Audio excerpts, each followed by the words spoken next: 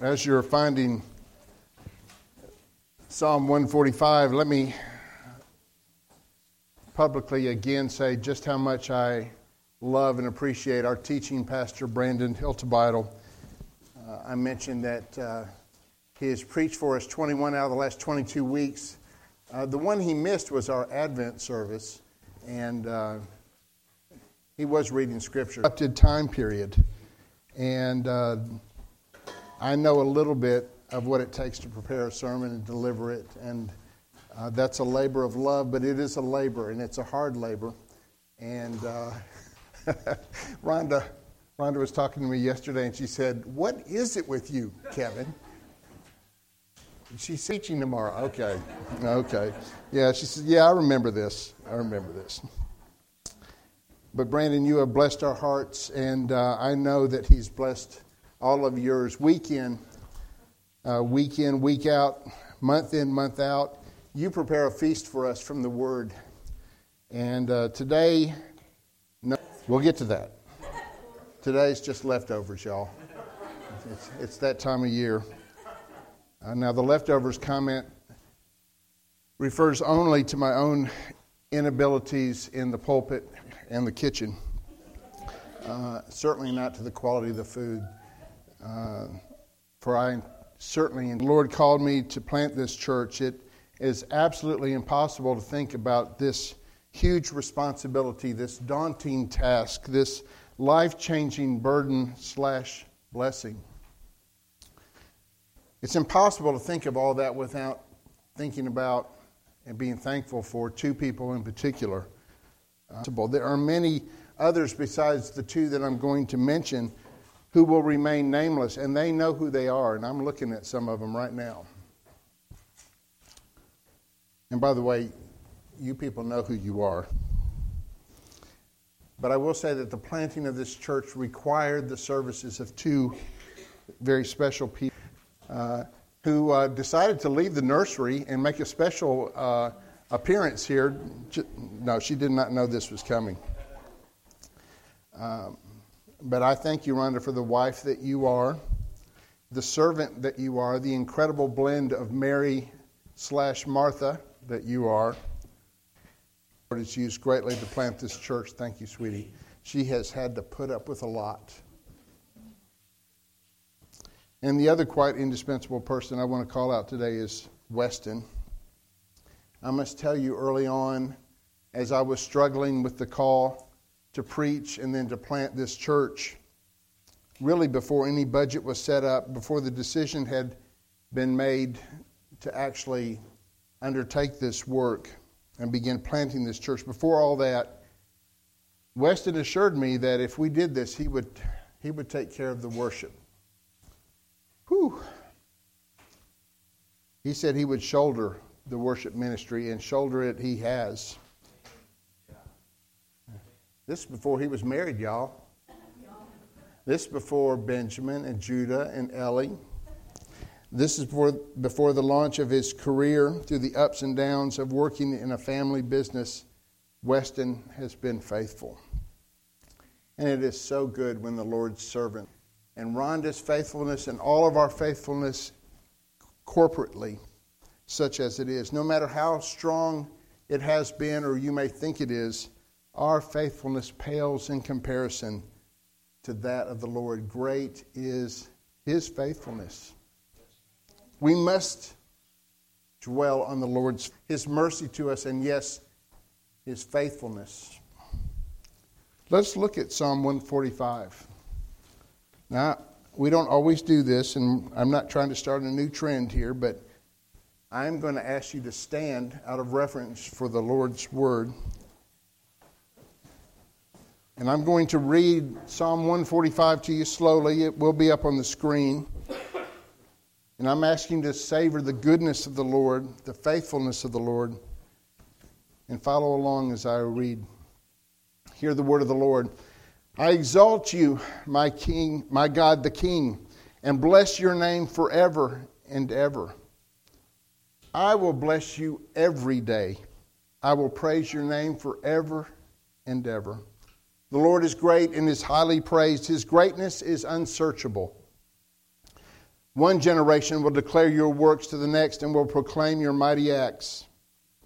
I will speak of your splendor and glorious majesty and your wondrous works. They will proclaim the power of your awe-inspiring acts, and I will declare your greatness. They will give a testimony of your great goodness and will joyfully sing of your righteousness. The Lord is gracious and compassionate, slow to anger, and great in faithful love. The Lord is good to everyone. His compassion rests on all that he has made. All you have made will thank you, Lord. The faithful will bless you. They will speak of the glory of your kingdom and will declare your might, informing all people of your mighty acts and of the glorious splendor of your kingdom. Your kingdom is an everlasting kingdom. Your rule is for all generations. He helps all who fall. He raises up all who are oppressed. All eyes look to you, and you give them their food at the proper time. You open your hand and satisfy the desire of every living thing. The Lord is righteous in all his ways and faithful in all his acts. The Lord is near all who call out to him, all who call to him in integrity. He fulfills the desire of those who fear him. He hears their cries for help, and saves them. The Lord guards all those who love him, but he destroys all the wicked. My mouth will declare the Lord's praise. Let everything bless his holy name forever and ever. This is the word of the Lord. You may be seated. Thank you. I would like to camp out here just a bit in Psalm 145. Yeah, if we're going camping, we need to find a level piece of ground. So let's find a level piece of ground for our campsite. And I will tell you, along with David, greatness is unsearchable. So as we set our tent up here on the ground of Psalm 145, I would say to you that the Lord is great in what he does. His awe-inspiring acts are splendid. They're majestic. And as our tent goes up, I would remind you, my dear brothers and sisters, that unless the Lord builds the tent builders build in vain. So our tent goes up, and we crawl into it for that very first time. As we do that, let us remember that the Lord is not only great, but he is loving and compassionate. His love rests on everything and everyone that he has made. Bless his holy name. Soon we will gather around the campfire for a meal. Let us bless the Lord, thank him for the provision, and then tell our children and grandchildren that the Lord is gracious and compassionate, and that it is only by his mighty hand that we have found this campsite, raised this tent, and now enjoy this meal together. It's all by his great love. It's all by his great mercy. It is all by his great faithfulness that we are here. Let our generation, declare to the next that the Lord is great and that the Lord is good. Bless the Lord, O my soul, and all that is within me. Bless his holy name. Got good news for you today. There's only 2 points in the sermon, and that was the first one. The Lord is faithful. He has been faithful. He is faithful, and he will be faithful. You can count on him. I'm reminded of Paul's final charge, his final words to his son in the faith, Timothy. In 2 Timothy chapter 2, verses 11 through 13, Paul says this to Timothy: "This saying is trustworthy, for if we have died with him, we will also live with him. If we endure, we will also reign with him. If we are faithless, he remains faithful, for he cannot deny himself." What Paul's saying here is that it is in the very nature of God to be faithful. God's DNA is to be faithful. He cannot be faithless. It is the Lord's very nature to be faithful. But sometimes we wonder about this. We wonder whether the Lord is faithful. Maybe not in general. We all know that, everybody knows the Lord is faithful. I mean, we sing it frequently. Great is thy faithfulness. The Lord is faithful. In general, we know that the Lord is faithful. But when we get down to the nitty-gritty, when the storms come, when the challenges arise, when the problems seem innumerable, we begin to wonder if the Lord is faithful specific to those storms, those troubles, those problems. We wonder if the Lord will be faithful to us specifically in our troubles. You can count on Him. I promise you, my dear brothers and sisters, it is in the very nature of our Lord to be faithful. He is faithful. He will be faithful. You can count on Him.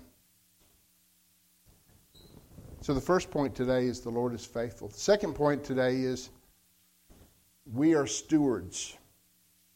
We are stewards. Our faithful Lord has charged us to be faithful in our stewardship. 1 Corinthians 4:2. Paul says, moreover, it is required in stewards that a man be found faithful.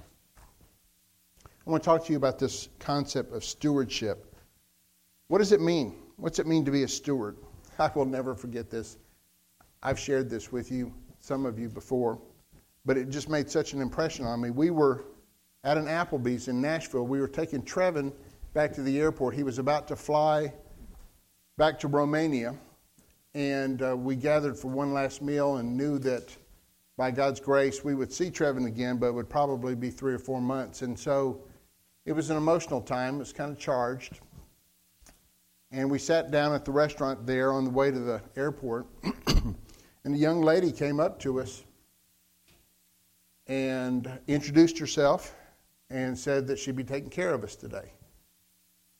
And I said, "Oh, you're going to serve us." And she did not like that word serve. She kind of lost it on me right there. I know she wasn't doing the calculation of what this is going to do to my tip, because she was really upset with me. And I didn't mean anything by it. But, you know, to some people, this concept of service and serving and stewardship, well, it's not a good concept to them. But I will remind you, brothers and sisters, that that is exactly what we are. We are servants of the living God. We are stewards. And when I talk about stewardship, I want us to understand what I mean by that concept, steward. I want you to understand what the Lord means when He says that we are His stewards, and that moreover, it is imperative that a steward be found faithful. I saw this news clip recently. This is for all you football fans out there. And it's not one of our local teams, so we're good. We're good. Minnesota Vikings quarterback Kirk Cousins suffered a season-ending injury while they were playing the Green Bay Packers. This was Green Bay Packers? It's the Packers, right? It's the Packers? Okay. Well, they were playing the Packers, and Weston, Kirk Cousins is 35, which is pretty close to how old you are, right? Pretty close. He was injured in the fourth quarter of the game. They carted him off. He posted shortly thereafter that surgery was a success. Grateful for your prayers. His doctor's ability, the medical team, he would appreciate continued prayers one day at a time. A little bit later, a couple weeks later, November 17th, in a press conference, he was talking. And Cousins, who is a devout Christian, the son of an evangelical pastor, shared that he's turning to his faith and his family to get him through this injury. Quote, this is what he says: "You don't quite know how many people are in your corner or how many people are praying for you and cheering for you until something like this happens." And then he said this, and I quote, "I'm excited to kind of write the next chapter and see what God wants to do with it, whatever it may be." And just kind of be reminded again that, you know, I kind of got my career. It's not my career. You know, it's kind of his career that I steward. And I just got to surrender myself and let him lead where he wants to go. The quarterback shared that he's trying to accept the injury just as much as he would if it were a win. "You know," he said, quote, "you know, it goes both ways. And I'm just a steward of what he gives me." And when he gives me a torn Achilles, I got to steward that. I love this. Kirk Cousin gets it. He understands stewardship. You see, this concept of stewardship, you've got to understand that everything that you think you have is not really yours. Everything that you think you might have in your savings account. Hope it's a lot.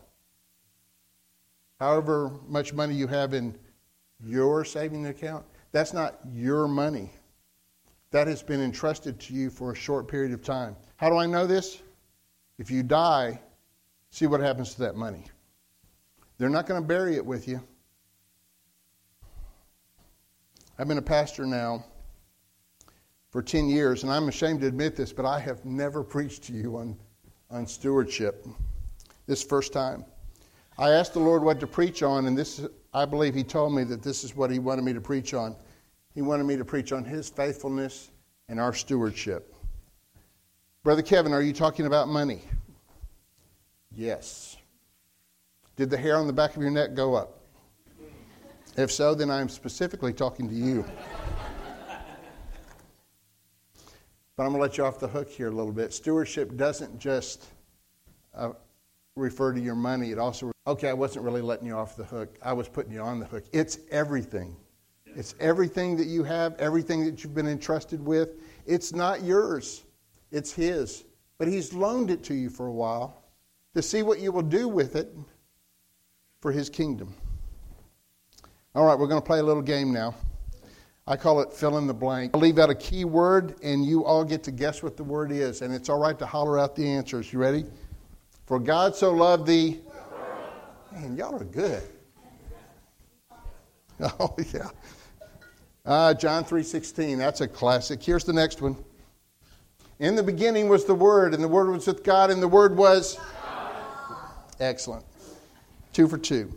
One more. Let me warn you. This one's a bit more difficult. It's from 1 Peter chapter 4. We'll go in there in just a second. The end of all things is near. Therefore, be alert and sober-minded for Christ. That's a great answer. Anybody? Nobody's Googling this? Nobody's turning in their Bible to 1 Peter chapter 4? I'm going to give you the answer. You ready? Here we go. The end of all things is near. Therefore, be alert and sober-minded for prayer. Boy, I didn't see that coming. Did you? I would have thought, be sober-minded, be ready. The end is near. Be ready for action. We got things to do. Yes, we do have things to do. But Peter says, be sober-minded and be ready for prayer. Good stewards are prayer warriors. Let's turn now to 1 Peter chapter 4. And I want you to look at verses 6 through 11. 1 Peter chapter 4, verses 6 through 11. Hear the word of the Lord. The end of all things is near. And if you don't believe me, just flip on the news. Therefore, be alert and sober-minded for prayer. Above all, maintain constant love for one another, since love covers a multitude of sins. Be hospitable to one another without complaining. Just as each one has received a gift, use it to serve others as good stewards of the varied grace of God. If anyone speaks, let it be as one who speaks God's word. If anyone serves, let it be from the strength God provides, so that God may be glorified through Jesus Christ in everything. To Him be the glory and the power forever and ever. Amen. This is the word of the Lord. Thanks be to God. Bless His holy name. 1 Peter chapter 4 provides us as stewards with a recipe on how we should actually be stewards. You may say, Brother Kevin, how do I be a good steward? Well, 1 Peter 4 is a nice little recipe. First part of that recipe, as good stewards, we should be praying. Be alert, sober-minded for prayer. We should be praying. Second part of the recipe is that we should be loving. Love covers a multitude of sins. Now, this verse can be misunderstood This verse can be taken out of context, and people use this to justify when sins need to be confronted. But that's really not what it's talking about. What Peter's talking about is that when someone sins against you, if you love them, it's a whole lot easier to get past it. Yes. It'll cover it. Love will cover that. When all else fails, love. And pray. Because if you're praying for those who despitefully use you, once again, it's a whole lot easier to get past it. So we should be praying, we should be loving. Third, as good stewards, and this church is so good at this, good stewards are hosts and hostesses. Good stewards should be hosting, and this is the only one of the little recipe things here that has a warning. Make sure you're hosting and hostessing.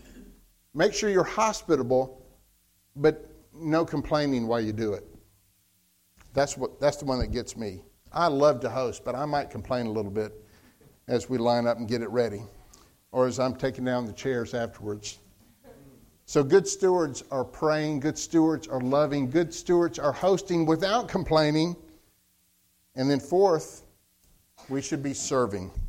And what exactly is serving? Serving is praying. Serving is loving. Serving is hosting. Serving is speaking the words of the Lord. Our Sunday school teachers are serving in this capacity. Our preacher serves in this capacity. Whatever gifts God has entrusted you, use it for His glory and not your own. 13 months ago, we as a church launched a new mission effort in the Dominican Republic. Including that first trip, we have now been back 5 times.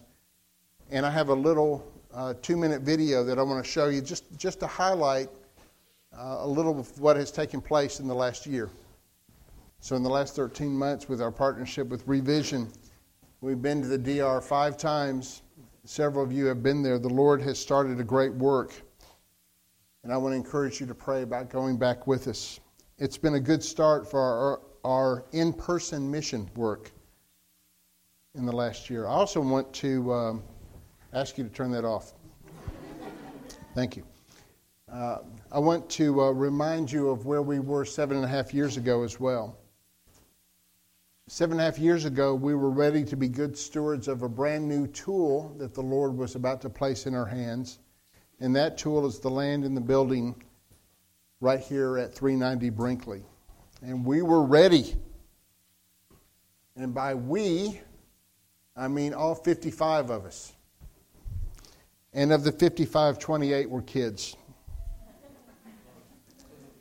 And you know what the Lord led these crazy 55 people to do? He led us through a pledge campaign so that we would be able to start paying for this beautiful property. And last January 1st, we celebrated the burning of the note. The Lord has allowed us to pay that off.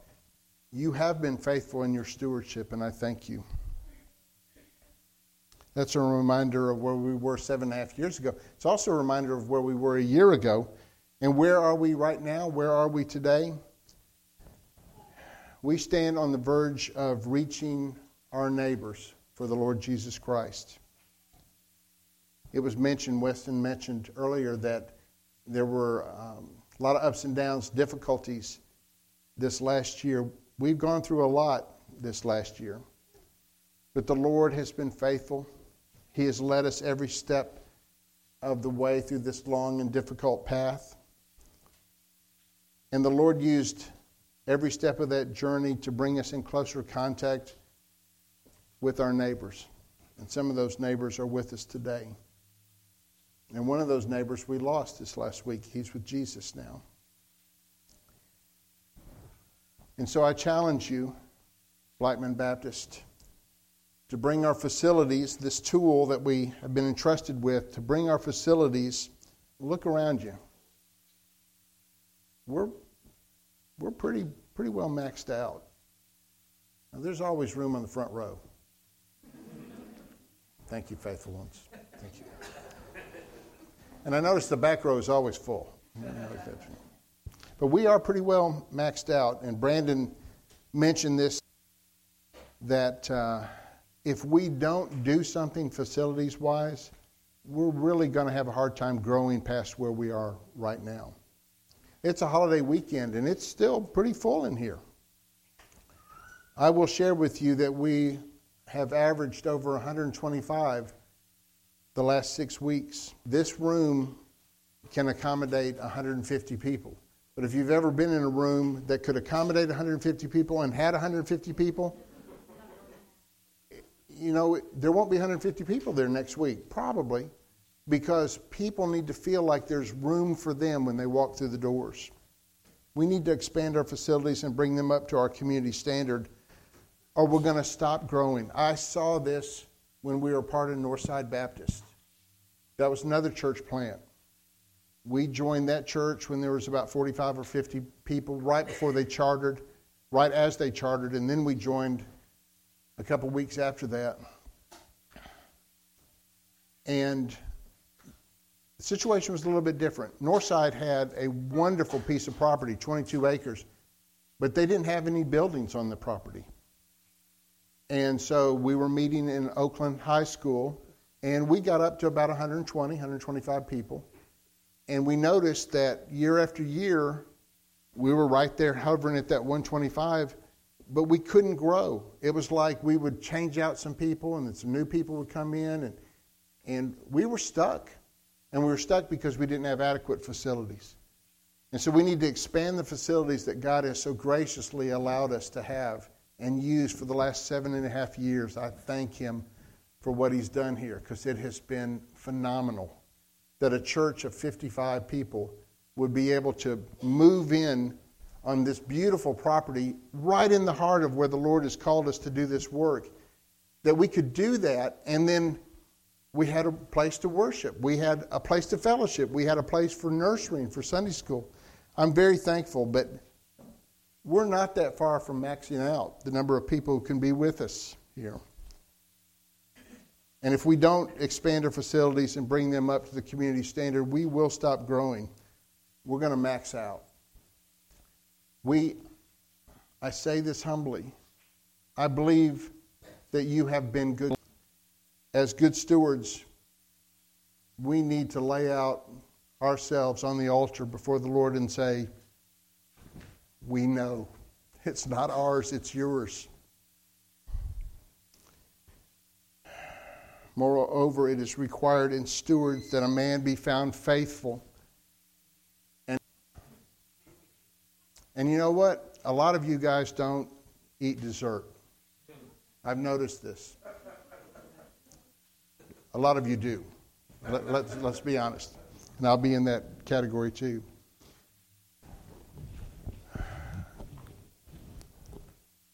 But the best part of any preaching of the Word, teaching of the Word, is the response time.